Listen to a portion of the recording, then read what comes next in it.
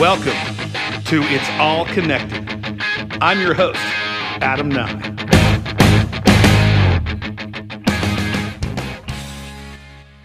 Hello, welcome to It's All Connected. This is episode 3, and this week I'm going to talk about WandaVision, which means I am going to contradict what I said the first 2 episodes, in which I had said I wasn't really going to do this until after the show was over. But as I was thinking through the things I wanted to talk about this week, I thought through some themes, and I'm workshopping lots of different ideas. And this one was just the one that got me the most excited, and it had to do with WandaVision. So I'm like, all right, we'll end up probably doing a couple of episodes on WandaVision. So this will be the first one. And I want to issue a blanket spoiler warning right here for all episodes of WandaVision I'm going to touch on up through episode 6 at the time that I'm recording this. But I'm also going to talk about Spider-Man Homecoming and Far From Home. Those movies are older, but if you haven't seen them, spoiler warning.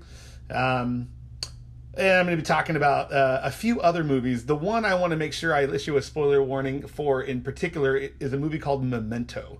I'm going to be talking about that movie later on. It's a fantastic movie with Guy Pearce. It's pretty old now. I don't remember when it was made. At least 15 years old. I'm sure more than that. And if you haven't seen it, it's a kind of movie you don't want to know too much about going into it. So if you're interested in, I'm not going to tell you anything about it to make you interested until I spoil it. So anyway, just spoiler warning at this point for that movie. So yeah, let's talk about WandaVision for a little bit. I want to talk it like I've been doing on these earlier episodes. I want to kind of think it through in terms of other movies that are saying similar things on the same topic in kind of a cultural conversation. And when you think about WandaVision and you think about the kinds of topics it's hitting on, it's definitely getting into that, how do you know what's real kind of question. And that's a question that stories have been dealing with for a long time, going back a long way. Shakespeare has A Midsummer Night's Dream, which is dealing with that a little bit. Within our current society, I think The Matrix stands as like a watershed moment. I actually feel like many of the things we are dealing with today as a society in terms of like fake news and how do you know who to trust and just the basic suspicion that everyone is lying to us, that the mainstream media, all they're doing is trying to control us and spin some false narrative. It seems like virtually everyone is convinced of that. And I kind of blame The Matrix. I think that movie sent us down a path as a society where there was no longer going to be any such thing as trusted news outlets, or really kind of sources of information that everyone trusted.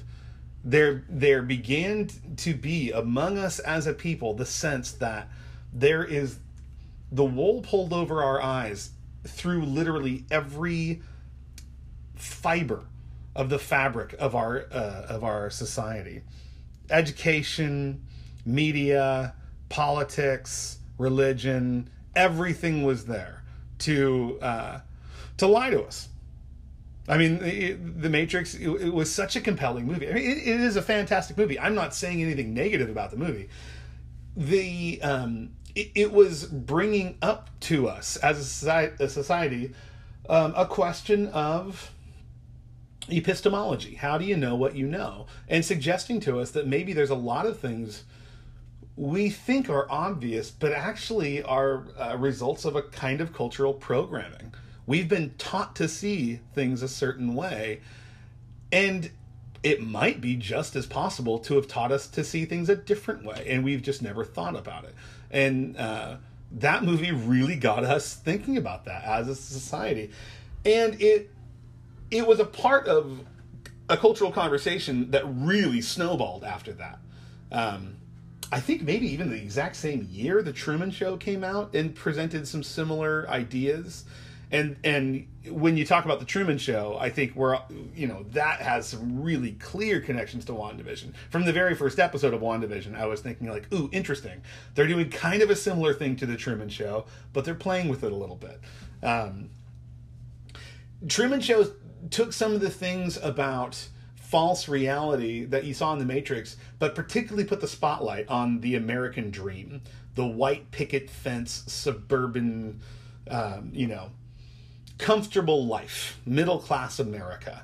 That was really kind of the goal we were all brought up believing was attainable. If you worked hard, you went to school, and you got your ducks in a row, you could have, the white picket fence, the suburban home with a garage and 2 cars in it.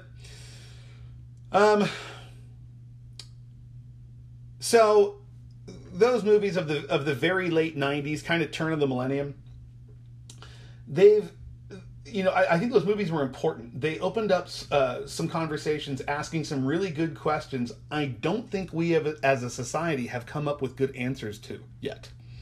That's sort of the problematic legacy, maybe, of those movies, is they asked some good questions, some important questions, and we really have not, I don't think, come up with great answers for those questions yet. And actually, I think we are seeing over the last year or so in our society some really negative blowback of not having a good answer. And let me sort of build up to what I mean by that by first talking about, I think we're seeing a second stage in the sort of democratizing of everything within our society. The first stage of that was the idea that, the foundations of our society, of American society, were built in the running away from monarchy, right? The idea that there was some royal class that ought to have the right to have everything, while the rest of us just had to toil and do whatever they say so that they could be comfortable. In America, the American dream was you can be your own little king. Your home can be your castle, and in it, you can run your own little kingdom. Of course, I mean, if you're sort of white middle-class male, no one was saying that out loud, but that was sort of the assumption, right? But, your home was your castle. You could have a king-size bed. You could have a king-size fries and Coke from the Burger King. The idea of monarchy, of kingdom, kingship, royalty, was no longer going to be reserved for the precious few. It was going to be available to everybody. And so, now everybody has their rights. There's a distribution of power. Okay, so phase 2 in that, what I think we're seeing now is also the democratization of reality and the right to describe reality. The right to be an expert. It used to be, just like it used to be that there was a royal class and then there was, lower classes. It used to be that there were these people called experts that had special training in research, and they knew how to get the facts and distribute those to everybody else. The Matrix and other Watergate and other kinds of massive cataclysmic scandals in our culture sort of shook the foundations of that, and everybody was suspicious. I'm not sure we can trust the experts anymore. And what that has done is made everybody an expert, right? Now, because there's the suspicion of people with PhDs, like me, by the way, everybody feels like their own opinion, however constructed, is as valuable as anybody else's, no matter what their training or expertise might be, because all the experts are lying to us. And that's not something, I am necessarily saying is wrong or have the answers to, but it's something I think, we're seeing maybe the negative effects of something that might have some positive sides to it as well, right? It's good to not just believe everything somebody with a doctorate, an MD or a PhD says after their name. It's good to hold that with a little bit of suspicion, not just assuming that everything the experts say is right. But at the same time, I will say, as a person with some training in religion, in theology and biblical texts, Christian doctrine, I have conversations with other Christians all the time in which, my opinion is just one among others, and not with any necessarily greater evidence brought to a conversation or anything, but just with a real strong conviction they're right. People are just like, no, this is the truth. And, I don't mean to sound arrogant about that and be like, no, they should believe me because I have all the training. It's just something I observe. I'm like, we are not a society that cares all that much about what school you went to anymore, like we maybe once were. And so it leaves us with this sort of crisis of epistemology. How do you know what otherwise might be known? Now, let's go kind of to this is an MCU podcast. I've been talking about non-MCU movies and non-MCU issues. Has the MCU touched on this issue? I want to say so far it has a little bit, and it's more like it's gearing up to do it more so in the future. I mean, you've had Loki, for instance, the trickster, the guy who knew how to create images that you couldn't trust, right? He made himself look like he was in one place in order to lure his brother Thor into the Hulk cage in the first Avengers movie, but he wasn't really there. So he's played with that. The Spider-Man movies, I think, number one, Spider-Man has been the only hero in the MCU with a secret identity.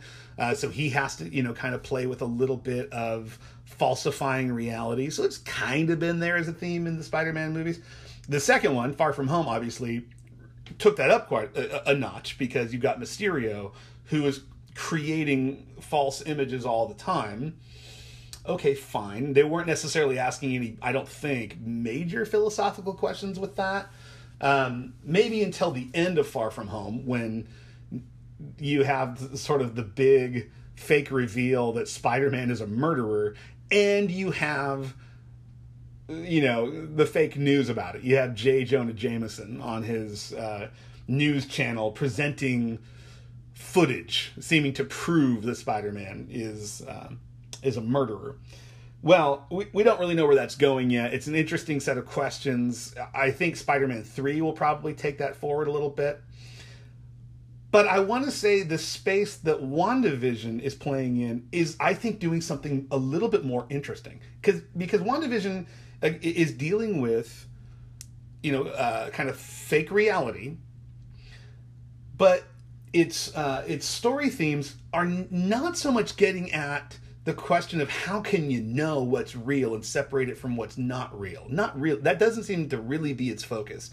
It's more about, why do we buy the false realities? What motivates us to accept fictions without sufficient evidence? Because, that's definitely the crisis in our society right now.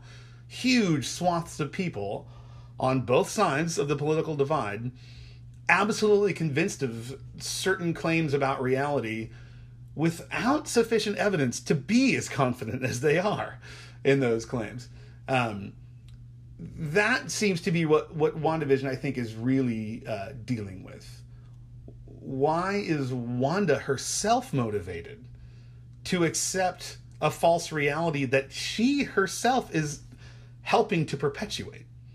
Right? So it's dealing with grief. It's dealing with trauma. It's pushing into some of those issues that I find that a little bit more helpful. It doesn't necessarily tell us how we know what's real, but it can start to help us look at that question from a different angle. What motivates us to accept the things that aren't real when we are suspicious about them, or maybe we know they're not real, but we still sort of cling to them because they're the preferable lie.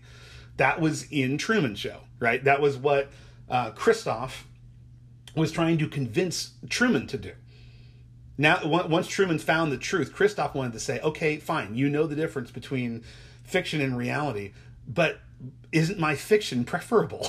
Wouldn't you rather stay there? And, Truman's the hero he is because, no, he wants reality. Okay, before I come back to WandaVision, I think there's one other really great movie, I mentioned it earlier in the show, that deals with this sort of the motivating factors for why we deceive ourselves. And that's the movie Memento. This movie was maybe, I remember I looked at this one in my kind of early mid-20s, and it started to shape how I looked at movies and the kinds of thinking it could provoke in me. It is the first major film from Christopher Nolan, who has obviously gone on to just, in my mind, have a stellar career. I personally don't think Tenet is his best work, but you've got the Batman trilogy, the Dark Knight trilogy, sorry. You've got Inception, you've got Interstellar, Insomnia, which is not one of his more celebrated movies, I think is absolutely incredible with Al Pacino and Robin Williams. But yeah, Memento is where it all started for Christopher Nolan. And so here's where the spoilers are, just to spoil the whole story, which again, you should see this movie. If you haven't, hit pause right now. Go watch that movie and come back. But basically, this is the story about a guy who has who has committed a crime. But he, because of an accident, has short-term memory loss. He cannot make new memories since the moment of his accident. And I'm going to forget all kinds of details. I have not watched this movie recently. But what he does is leave himself, when he's conscious, in the short span of time when he finds out something, he will leave himself a note. And when the notes he thinks are really important, he puts those notes on his own body. He tattoos them to himself. Because ultimately, as you're experiencing the movie, he is investigating who killed his wife. He's trying to find out who killed his wife. What you find out at the end of the movie is that he, depending on where you are in the timeline, because it's non-linear, he kills or has killed the police officer who has done the investigation and I believe knows the answer. And this is the part where I forget some of these details. All I remember is that Guy Pearce has killed the police officer and has hidden that reality from himself. When he knows he has done it, he does not tattoo that. He actually writes a misleading note to himself so that he will not know that, so that he will continue looking for his wife's killer. I think he actually maybe the content of the note is that this police officer had been his wife's killer, and so go find this guy, even though he knows he's sending himself on a wild goose chase because this guy's now dead. Guy Pearce had killed him. Anyway, the point here is this guy is intentionally hiding the truth from himself. He makes a point at a critical moment in his life. He makes a decision to lie to himself. And then from that point forward, he will absolutely believe that lie. And the rest of his life and all the purpose behind it, which he is driven to pursue this investigation. There's this meaning and drive in his life, and it's all predicated on a lie to himself. I just found that very powerful when I saw that movie, and it made me really think that the point of the story might not be so much our individual realities, because none of us can relate to that story on an individual level. I don't have massive head trauma that keeps me from making new memories, and so piecing this all together from what I've written to myself. I took that movie as more of a parable about our culture and the way we tell ourselves our history, the way we think about the present, the way we construct an understanding of the present in light of our past. And how, this is a major part of the conversation within our cultural, our societal dialogue. How should we be teaching history in our, in our schools? Because how we understand our society at the present is very tied to the story we tell ourselves about our societal past. And if we're lying to ourselves about our societal past, we will not be able to deal with the dysfunction permeating our society in the present. We won't be able to establish justice among different kinds of people groups, especially when it's not a hidden secret at all in our society that the American economy, especially obviously in the South, for a first half of its existence, was built on the backs of slaves we had kidnapped from another continent. That is a part of our story. It's not something we can ever erase. It's something we have to be able to readmit to the conversation every time we talk about how we establish justice, especially when there continues to be marginalization among people groups in our society. So I just found that movie, Memento, really powerful within that. And I think WandaVision is tapping into a similar thing, but more powerfully. Because rather than just sort of the lying to oneself, there's the gaslighting, right? There's Wanda's control of Vision. There's her keeping their past, her own past and Vision's past, keeping all of that a secret from Vision in order to perpetuate a fiction in the present, in order to have their suburban family life there in Westview. She is, if not actively lying to him, she is hiding the truth from Vision. And him getting suspicious in the last few episodes, it has been really powerful. Episode 5 to me is for sure the best episode. And the whole thing is great, I think. But that scene at the end where he confronts her and he gets so angry, I think you kind of put that into this conversation with Memento, and there's something about that. When the society is like a few generations, down, having been kind of given a certain angle about how the fact that in America everybody is equal, anybody can be anything they want to be, and you're looking at our society, you're looking at our history, you're like, that's an ideal that is wonderful. I'm glad to be an American just to have such an ideal, but something's not quite right here. We're not entirely being honest about equal access to that American dream. And, rather than the idea in Memento of lying to yourself, having sort of a parental figure, and you can take that as an analogy for like earlier generations, or those controlling education, or whatever, however you want to think of it.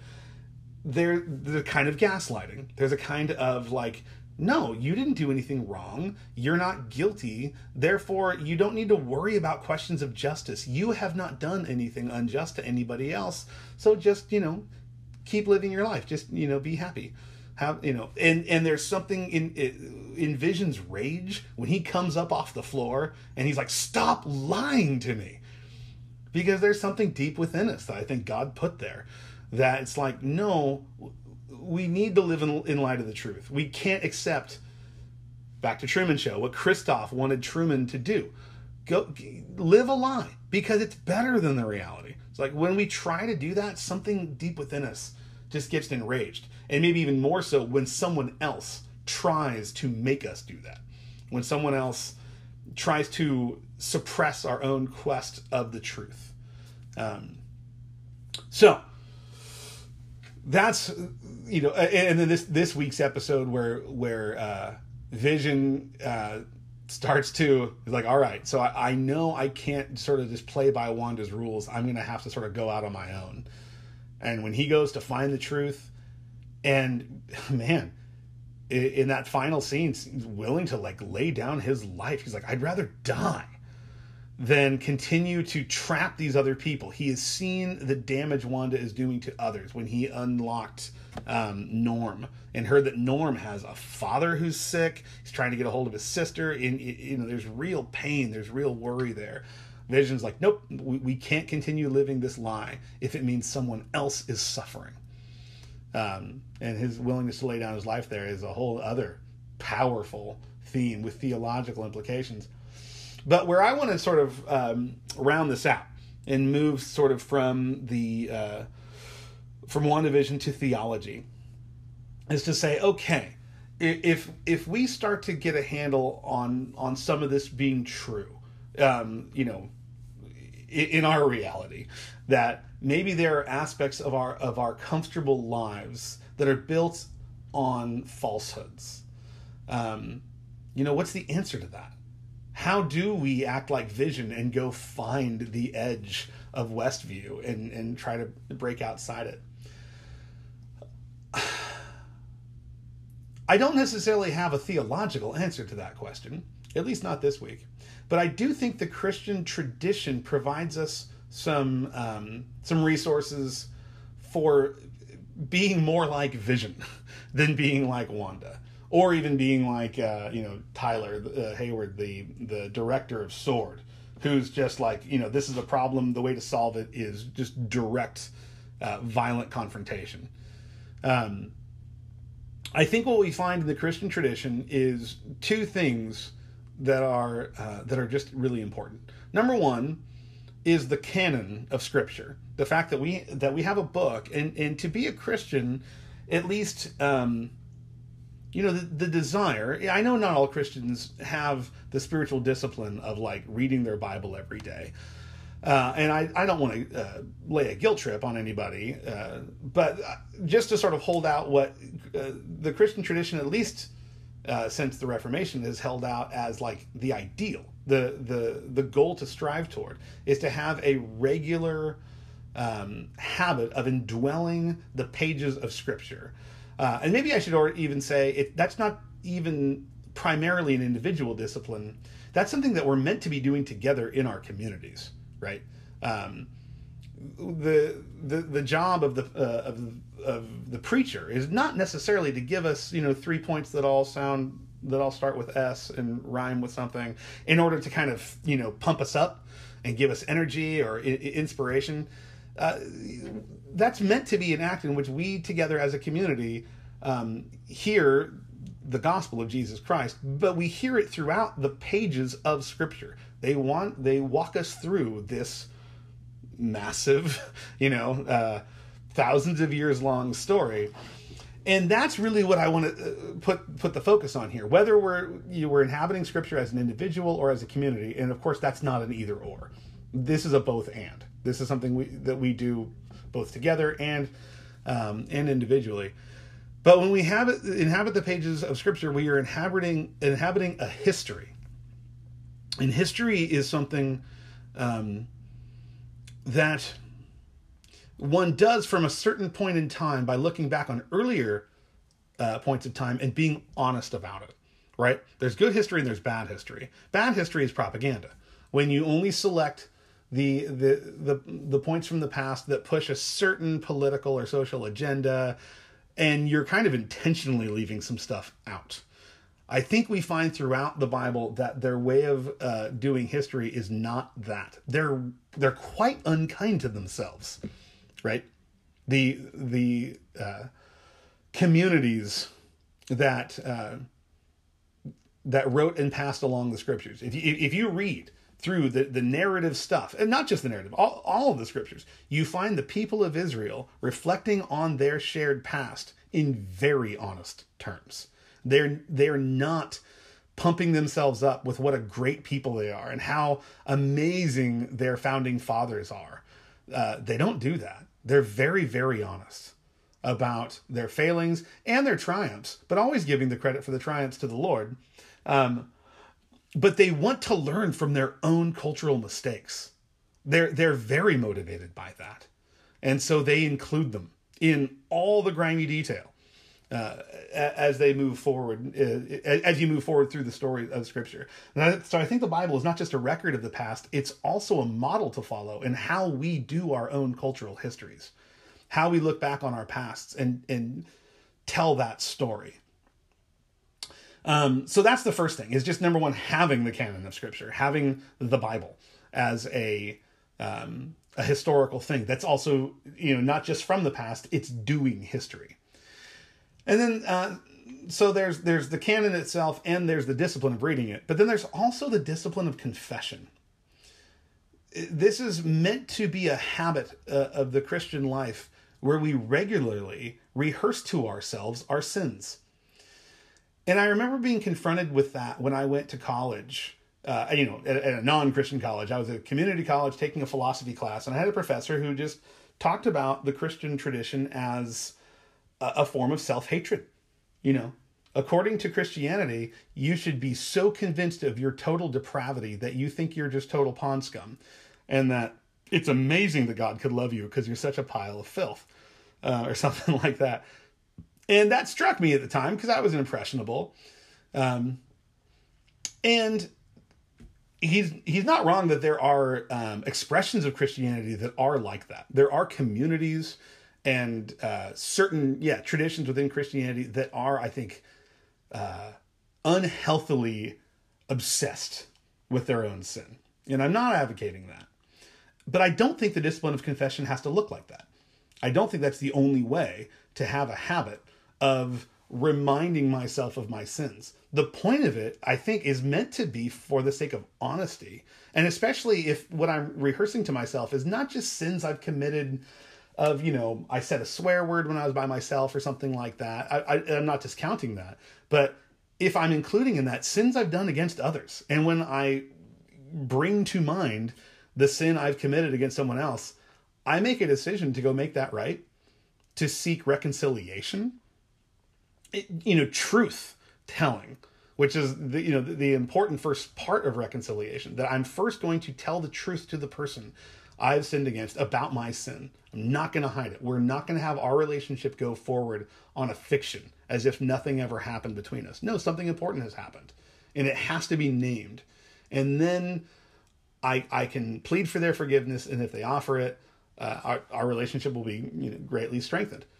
But that's, I think, a really healthy thing to do. I think it builds strong friendships, strong communities, and it teaches us to not be an unjustly prideful people, which is, I'm sorry, that's what I see going on in certain corners of our American sort of political conversations right now, and very much on both sides of the aisle. The progressive side is more tempted to see nothing but failure in earlier generations, and very pridefully claim the moral high ground for us in the present. We have come of age. We have finally learned how to love everybody, and we're great. It's like, it's a little more complicated than that. But the temptation on the more conservative side of this political conversation is to look to the past to find a great America and want to make America great again. And when you've accepted that project, you're just going to be very tempted to only see the greatness in America's past and not be real excited about being honest about our failures in the past, where, of course, that's where the growth is. Right? Acknowledging the failures so that we can move forward and do better in the present. Not in a, cocky way. We're like, oh, because we've acknowledged those failures, now that makes us better. No, you don't become better just by beating up your ancestors. But you can learn. We can move forward. And I think, the habits of indwelling the Bible and its story, and the habit of confessing our own sins, which, of course, I meant to say this earlier, but when I talk about confession, I'm sure a lot of people are like, well, isn't that something like Roman Catholics do? And I want to sort of say the Roman Catholic Church has a particularly prescribed way of doing the discipline of confession. And of course, there's theological differences because it's a sacrament within Roman Catholicism where it's not in Protestantism. But it's still a healthy discipline. I just want to sort of say on both sides, whether you're an evangelical or Protestant, and so confession is more like between you and God, or there was a thing within evangelicalism a while ago about having like a accountability partner. And I won't say too much about that. It does not seem as popular today. But yeah, whatever that looks like, I think it's important to say these things out loud. I do think it's best to say them to people. I think the formalism and stuff of like an accountability partner was kind of weird, but the idea of just having friends and family in your life that you can be honest with and speak the truth to satisfies.